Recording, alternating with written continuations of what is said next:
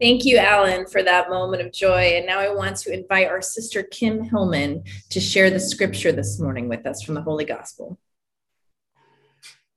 A reading from the Gospel according to John, chapter 15, verses 12 through 17.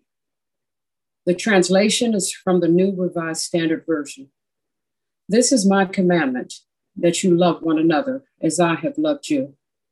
No one has greater love than this, to lay down one's life for one's friends. You are my friends if you do what I command you. I do not call you servants any longer, because a servant does not know what the master is doing. But I have called you friends, because I have made known to you everything that I have heard from my Father.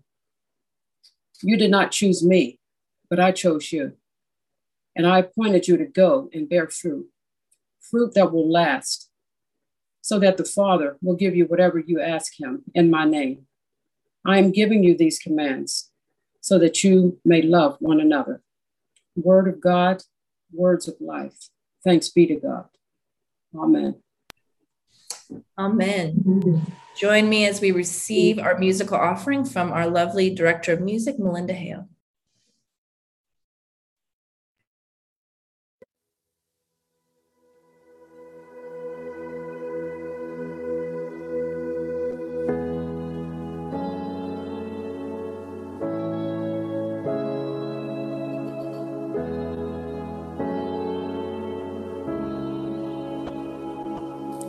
There's a river flowing from the mountain. It shows our God is true. There's a song rising from the valley. It's our response to you. 'Cause you are God, God of all creation. The earth groans and longs to be with you. And where we are, our hearts are raised to heaven. We breathe to worship you.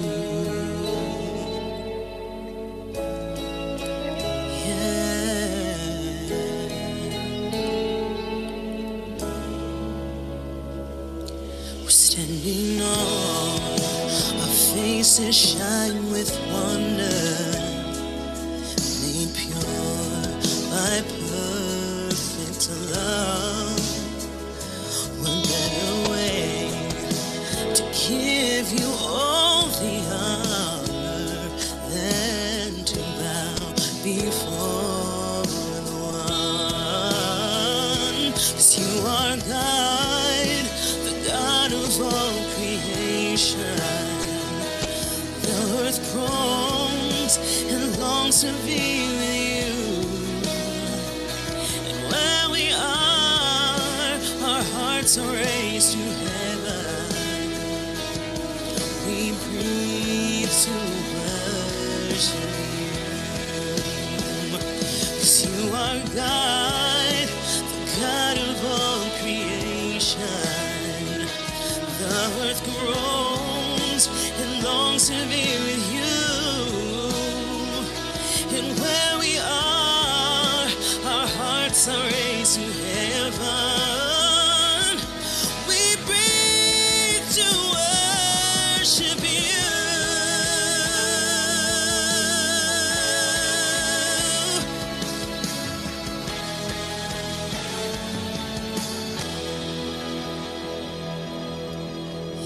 Stillness, I can hear you whisper,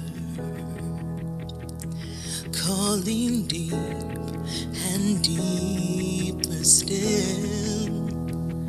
The same voice that moved upon the waters says, come drink and have your fill. In the stillness, I can hear you whisper, calling deep and deeper still.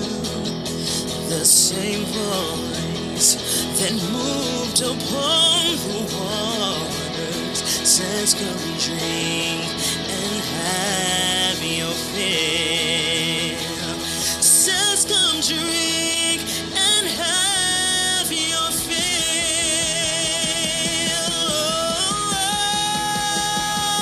For you are God, the God of all creation. The earth groans and longs to be with you.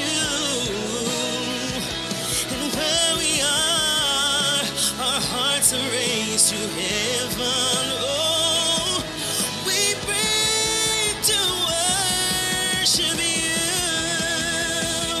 'Cause you are God, the God of all creation. The earth groans and longs to be with you.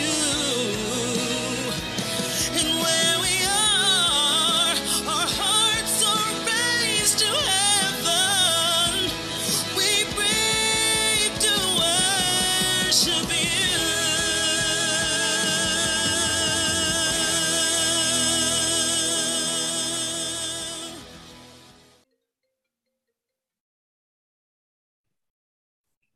Thank you, Melinda, for that powerful anthem. God is the God of all creation. God is the most powerful force in our life. God is what brings us here in this space together today. And as a people of faith at Harmony Toluca Lake, we are on a journey to understand who God is in our lives, who God is to each of us, and what God is calling us to do. I'm so glad that you are here with us this morning as we enter into the last Sunday of our series, Faith and Art. We've been exploring the work of artists and their impact on the world, and also what it could mean and be a part of our spiritual life. And this morning, we're going to be turning our attention to an incredible artist that actually many people don't know that much about, which I was really surprised by. I did a little informal polling.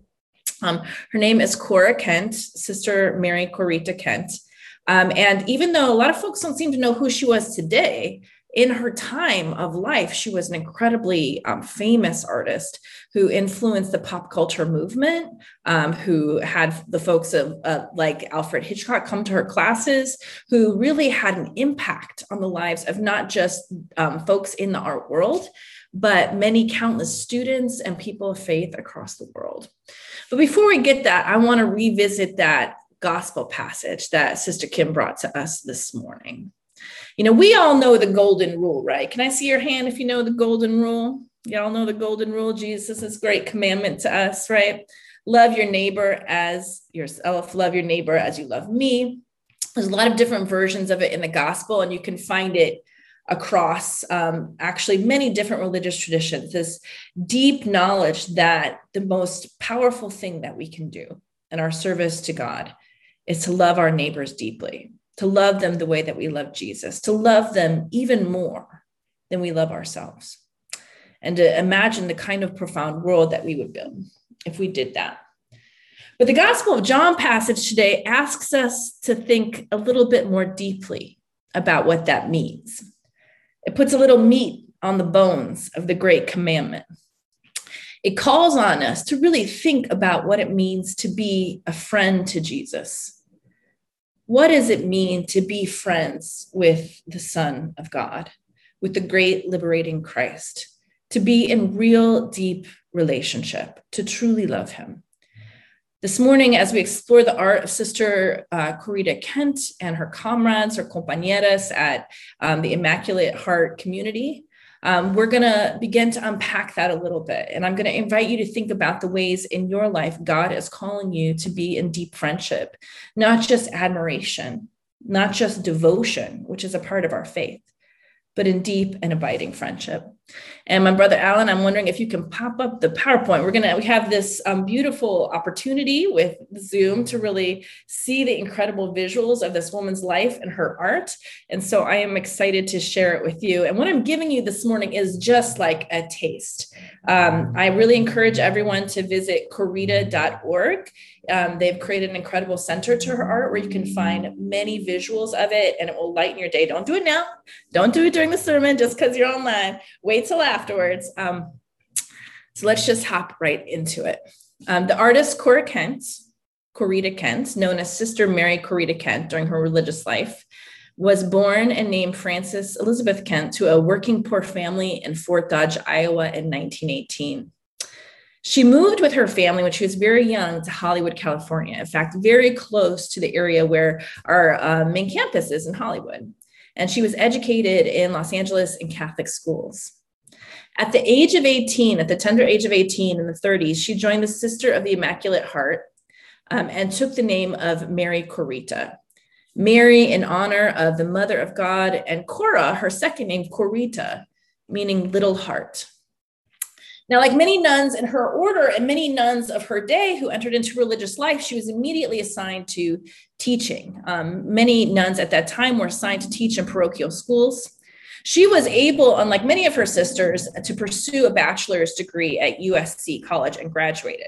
And when she completed, she went to Canada to teach for a short while in primary schools there. But she was called back to the order because of her many gifts to teach at the Immaculate Heart College in Hollywood. And at that time began pursuing a master's degree in art history while beginning her teaching as a college professor. Now, the Immaculate Heart College, the Immaculate Heart of Mary College, which is located or was located right in the area of like Franklin and Western, the Los Feliz area, that's where the high school is, was an all-women's college in the heart of Hollywood, known for its talented professors. One quote that I heard in a documentary I watched was that the sisters and women who taught at the Immaculate Heart of Mary College had more degrees between them than all of the priests serving in leadership in the archdiocese combined at the time. They were known for being rigorous, really demanding of their students, creative, and very liberal at a time when women and their roles and their futures were tightly controlled by gender normatives. The college was run by the order to which Sister Mary Corita belonged, the Immaculate Heart of Mary, which had more than 400 members who entered into religious life and were living in Los Angeles, California, and serving in multiple places. Alan, you can switch to the next slide. Now, Sister Mary Corita was extremely talented, and she quickly rose up the ranks of the art department as she continued to pursue her master's degree at USC. In fact, it wasn't long before she was asked to lead the department. She was known for the demanding tasks that she gave to her student. Very infamously, you can find quotes about this pretty much anywhere. She would ask her students to go home and come back with 100 sketches for the next class or 200 sketches. And they'd be like, there's no way we can do 200 sketches between now and then. And she believed in them, and they would come back and they would have completed the work. And she posted these 10 rules, which now have really spread all over the world, right? Which I think are a really beautiful way about thinking about art. And I think when you look at these, what they really encourage you to do is to find a place where you center yourself in the work that you're doing and trust that God is filling you and leading you. And don't be so consumed and anxiety driven by the final product that you are unable to do the work on the path that you're in. Rule number one, I think, is really powerful. Find a place you trust and then try trusting it for a while. Right? So once you find that location that you can work from inside, allow yourself to trust it for a while. And rule number 7 is about the work of art. The only rule is work. If you work, it will lead to something. It's the people who do work all the times who eventually catch on to things. Rule 8, don't try to create and analyze at the same time. They're different processes.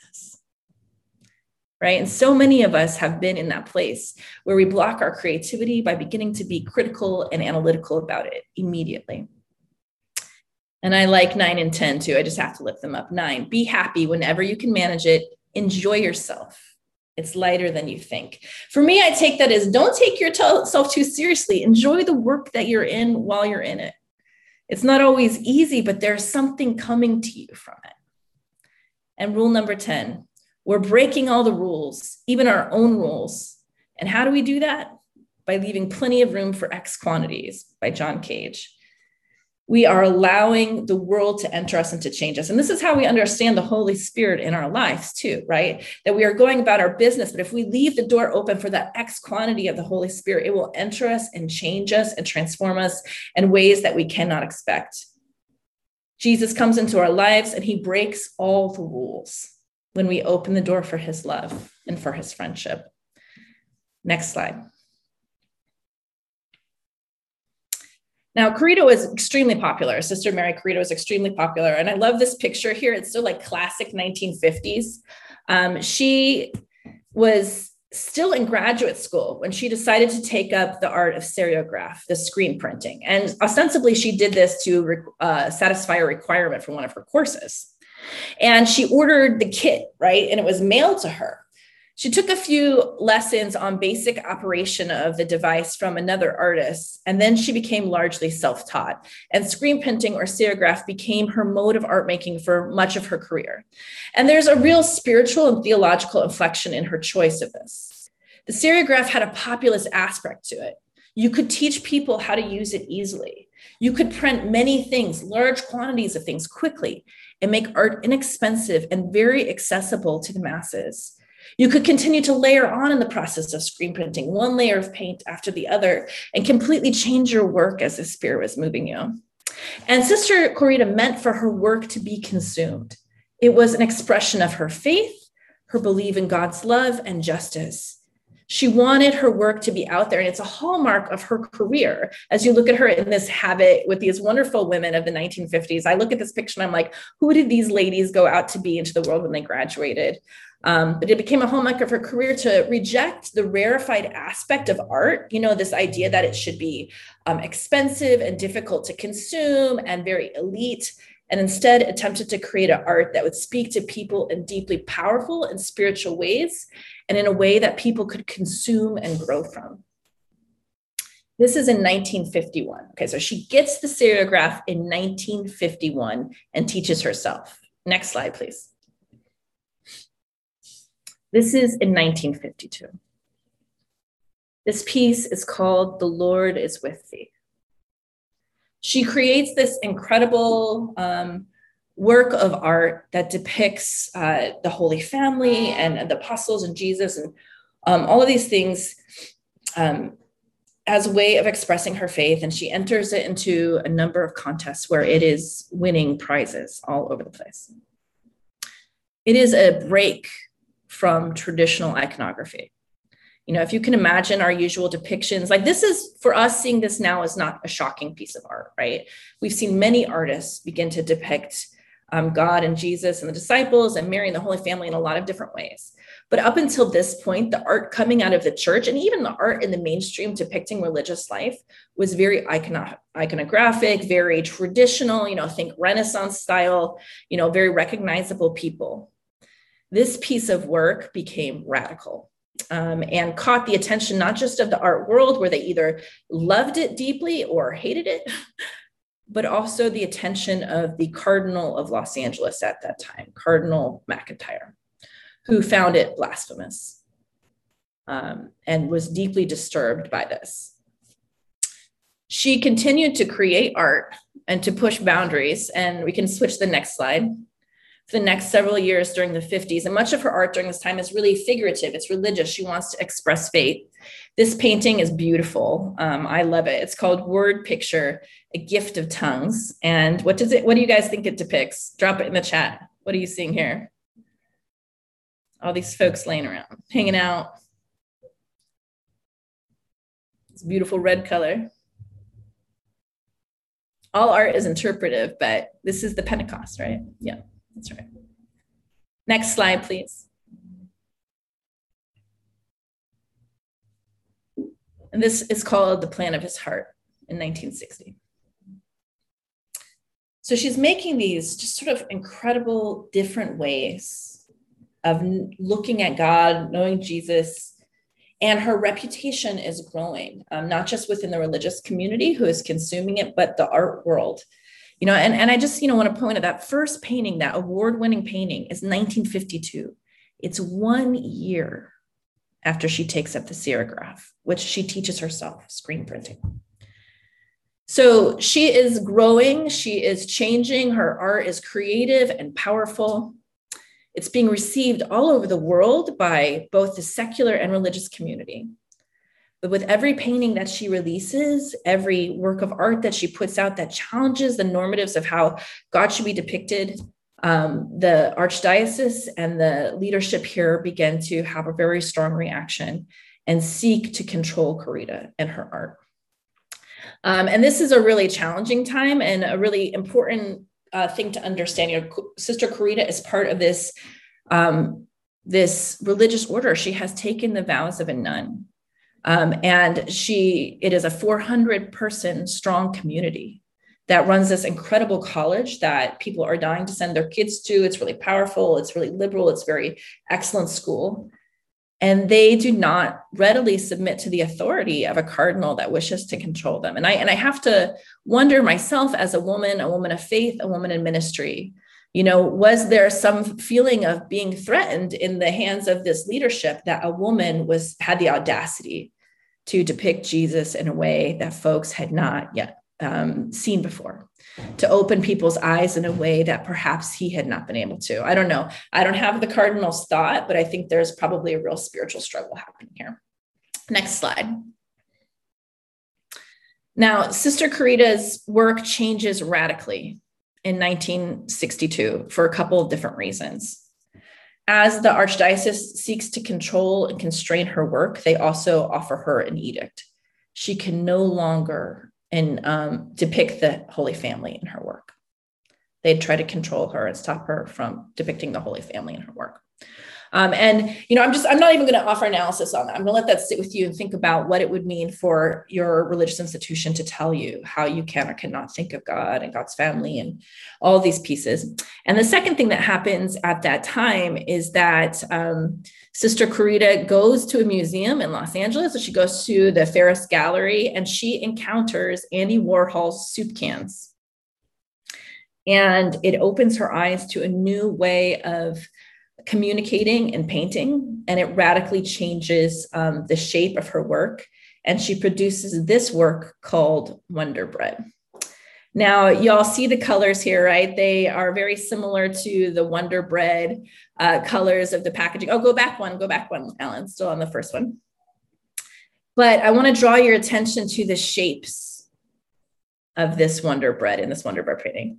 What does that look like to you, those circular pieces? Does it remind you of anything? Ooh, Kelly, I like that. Rolling Stones, Anna.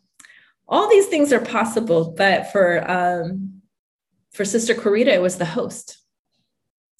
Now, in the Catholic Church, and actually even in our church at times, we serve sometimes the communion in the form of a wafer, a circular flat wafer, right? And so Sister Corita takes this very recognizable color imagery, the branding of Wonder Bread, which has little circles on it, and she turns it into the host, right? And the Holy Host, the Eucharist. And she thinks of, and Wonder Bread really is like the white bread. It's the bread of the masses, right? It's the cheapest, it's the bread that's most accessible. And she tells this story of Jesus, I think, in this painting. And I'm not going to try to explain these paintings to folks, because I think everyone, my experience of art is that you should take from it what you need to take from it. And it changes for you over time, right? That's our experience of art, music, poetry, the Bible, even we learned from it in different times. But for her, this was definitely the host, right? The Holy Host. Now we can go to the second slide, Alan.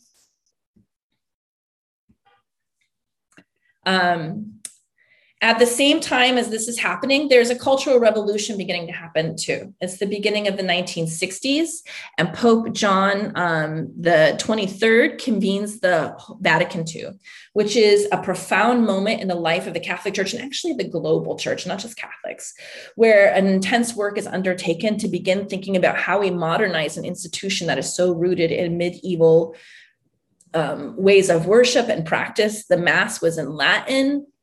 Women were not allowed to be in altar guilds. Nuns lived, in cloistered lives and full habit. Like, it opened so many things. And so there's a revolution brewing, both in the church and in the community and in the world. And in 1962, she also releases this Enriched Wonder Bread. And her art becomes known both for this powerful use of very recognizable commercial symbols and visuals, like this looks like Wonder Bread. It's going to catch your attention. You think you know what it is, and then invites you to dig deeper. And she uses a lot of words. And I'm going to read this to you because I'm sure it's hard to read on the screen. And what the text says that she hand letters says, it says, enriched bread, wonder. Great ideas, it has been said, come into the world as gently as doves. Perhaps then, if we listen attentively, we shall hear amid the uproar of empires and nations a faint flutter of wings, the gentle stirring of life and hope. Some will say this hope lies in a nation, others in a man. I rather believe that it is awakened, received, and nourished by millions of solitary individuals whose deeds and works every day negate frontiers and the prudest implications of history. As a result, there shines forth fleetingly the ever-threatened truth that each and every man, on the foundation of his suffering and joys, builds for all of us. Help build strong bodies 12 ways, standard large loaf, no preservatives added. I'm going to drop that in the chat because I think it's such a powerful piece.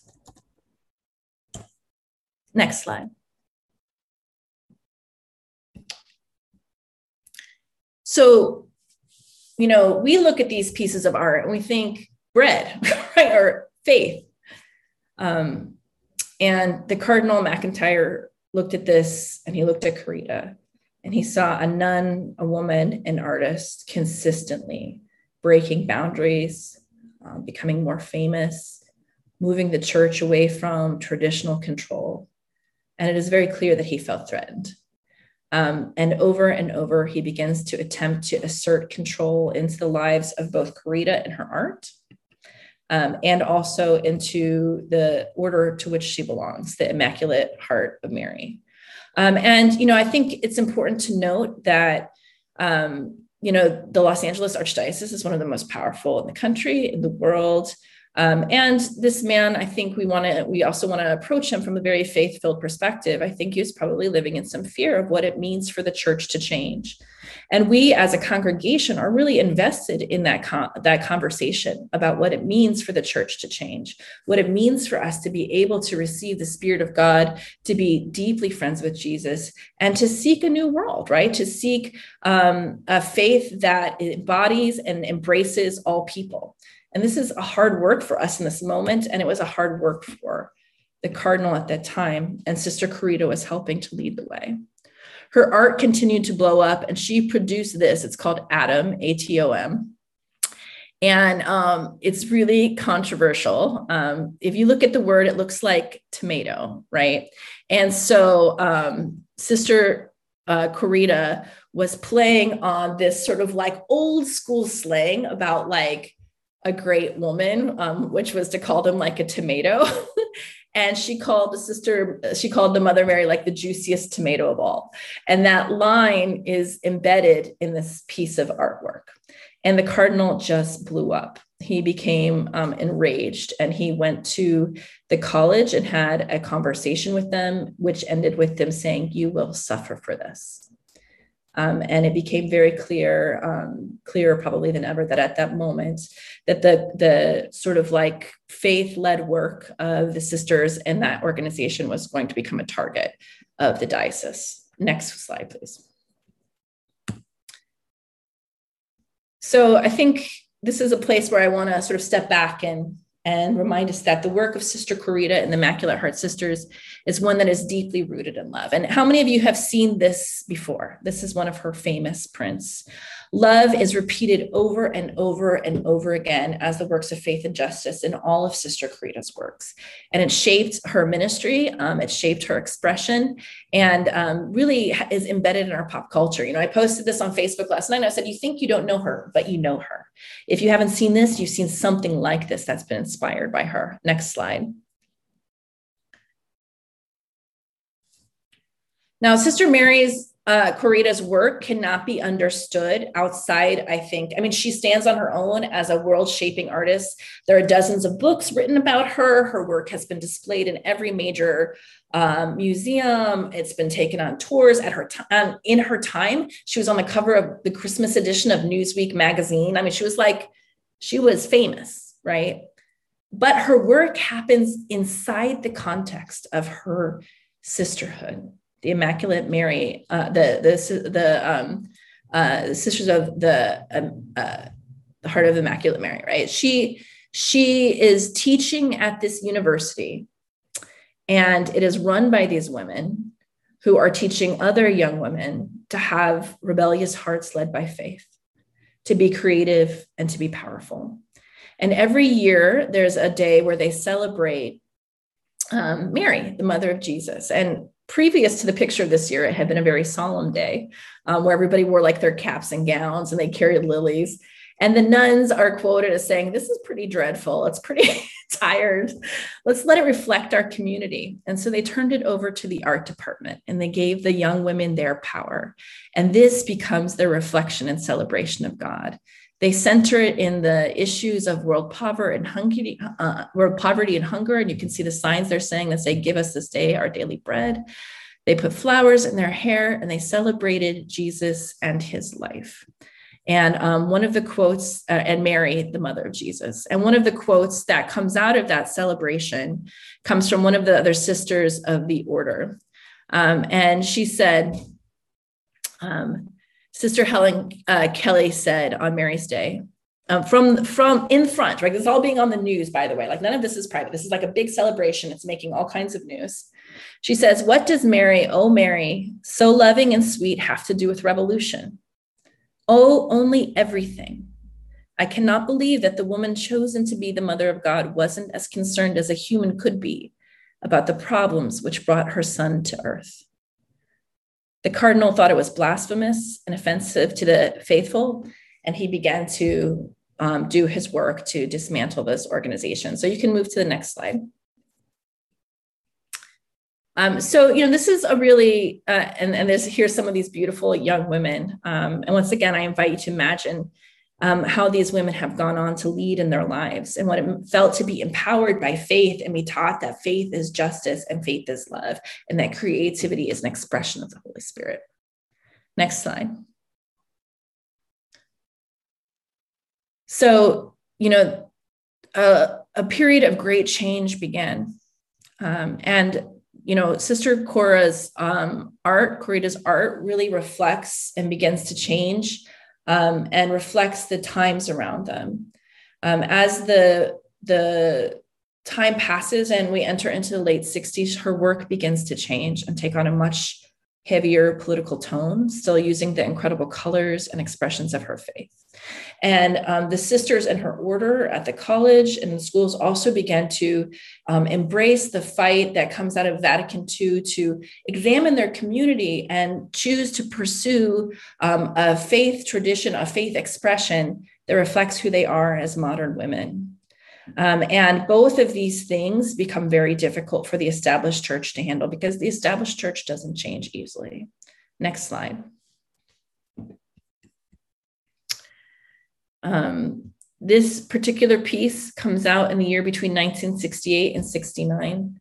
It's part of a series called Sheroes and Heroes. And you can see how assertive this piece is. This is after the assassinations of Dr. King and Robert F. Kennedy. It's in the midst of the Vietnam War.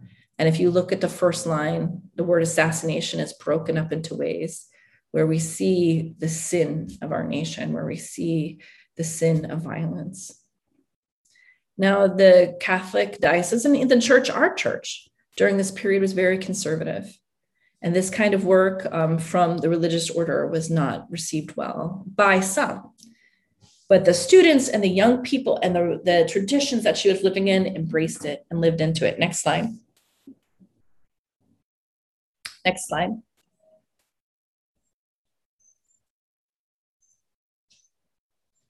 These works are incredibly powerful.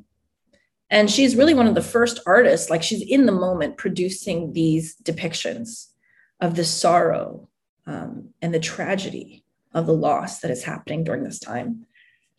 And it's defining of a generation, not just a generation, really our nation. 1968, 69, 70 becomes a tipping point. And, I was raised, of course, in the 80s here, and we were shown these pictures of these times in black and white, and they made us think it was 100 years ago instead of 20 years ago. It is not so long ago that these folks marched in the streets and called for change. Their children, their partners are alive, and they were led by their faith. The problems and difficulties of those times have not resolved themselves. And so the question remains in front of us as people of faith, where are we called to be? What does it mean for us to be friends of Jesus? What does it mean to choose to lay down your life for your friends? Next slide. And I think this is a beautiful portrait of Cesar Chavez, who was leading the farm workers movement here in Los Angeles at that time. Next slide.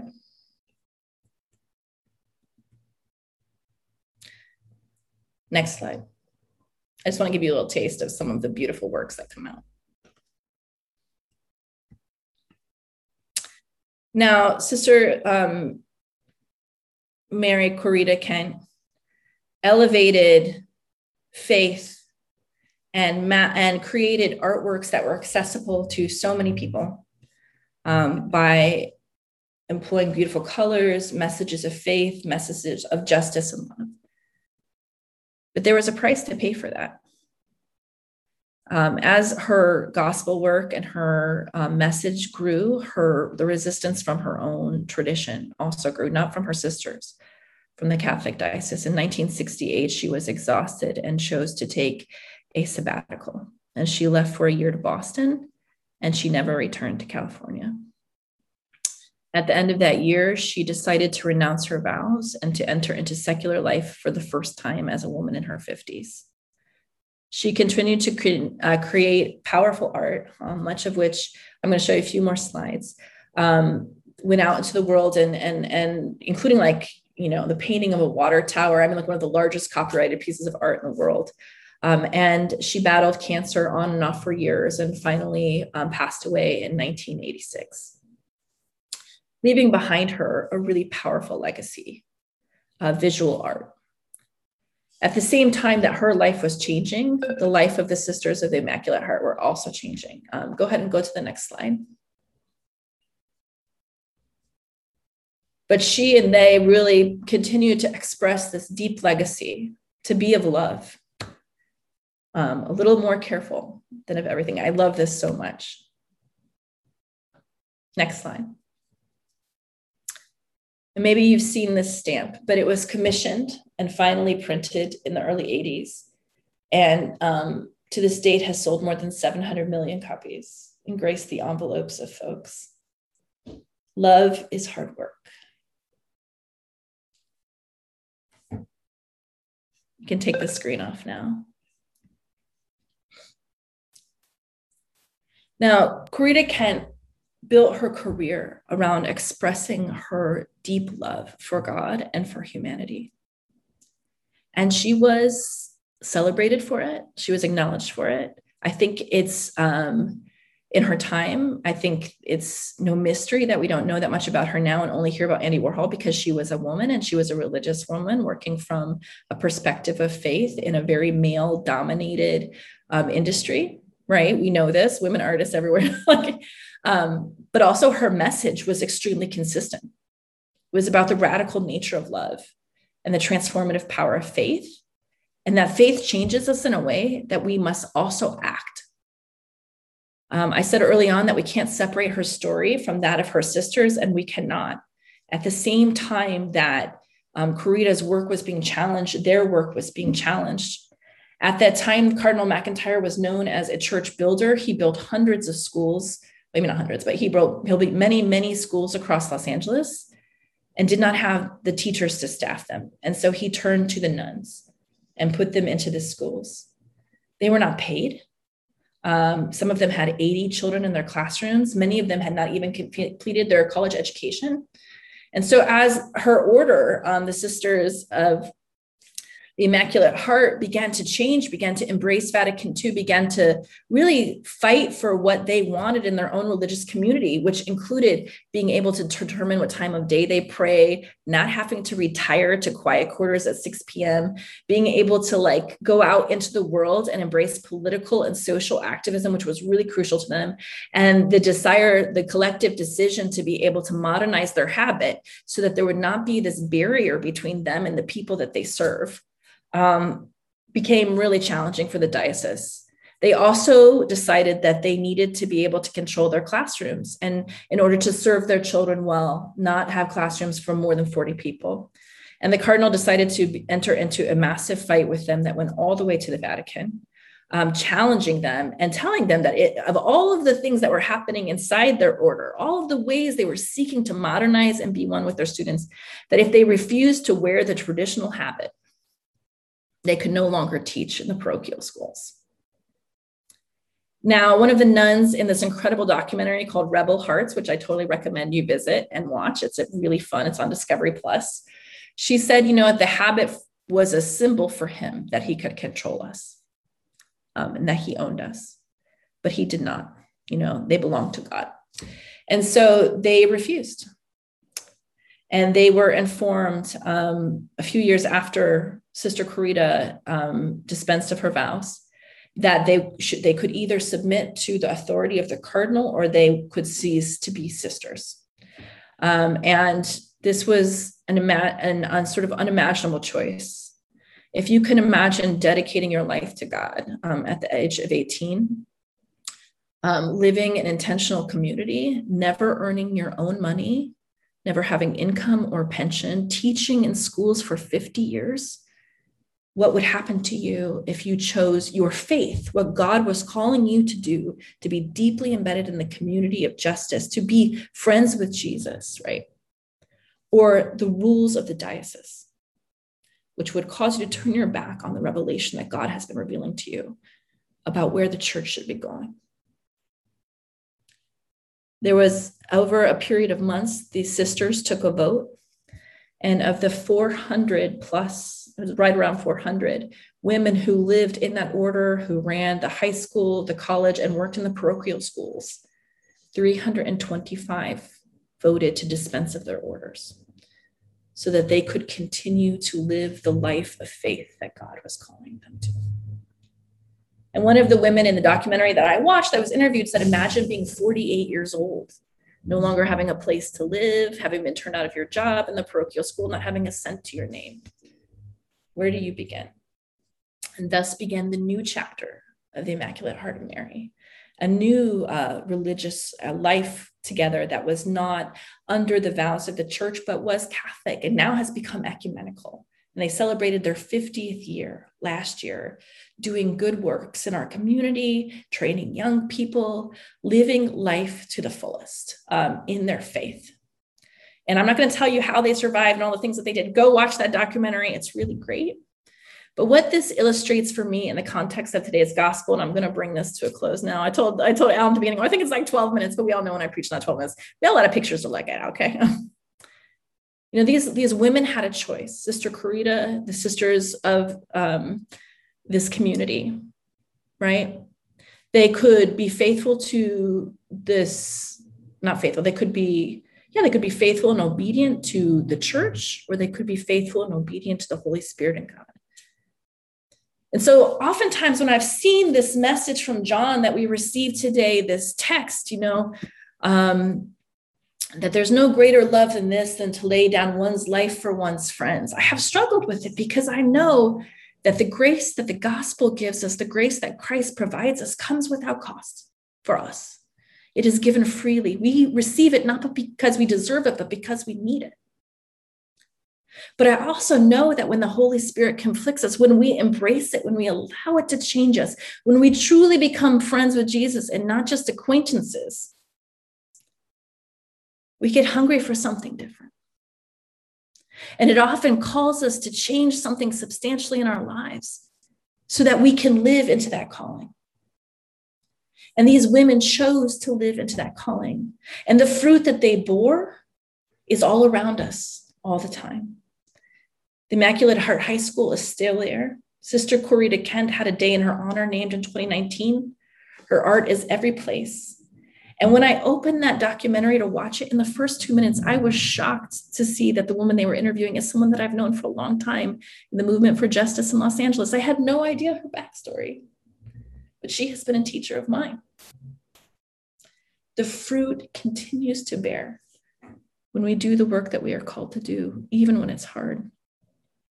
So being friends with Jesus isn't always easy. It's not always picnics and going to the movies and, chatting, in the text, right? Sometimes we have to do a little bit more. Sometimes the cost is a little higher than we thought. but the love that is born from it is immeasurable. So I invite you to visit the website, corita.org, to check out the documentary Rebel Hearts. I got a lot of information from both those places and a number of other sources. I put those in the chat. The Rebel Hearts is on Discovery Plus, and definitely watch it. But it doesn't have to be so far away. The Corita Kent Center is in Hollywood. And when COVID's over, you can visit her work. The women who are part of her community, the Immaculate Heart community that continues, are doing work in LA as we speak around issues of justice, poverty. They march in the marches. They train young women. They have whole families in their community now. They even have women priests. They are changing the world. So it's not history. It is the now.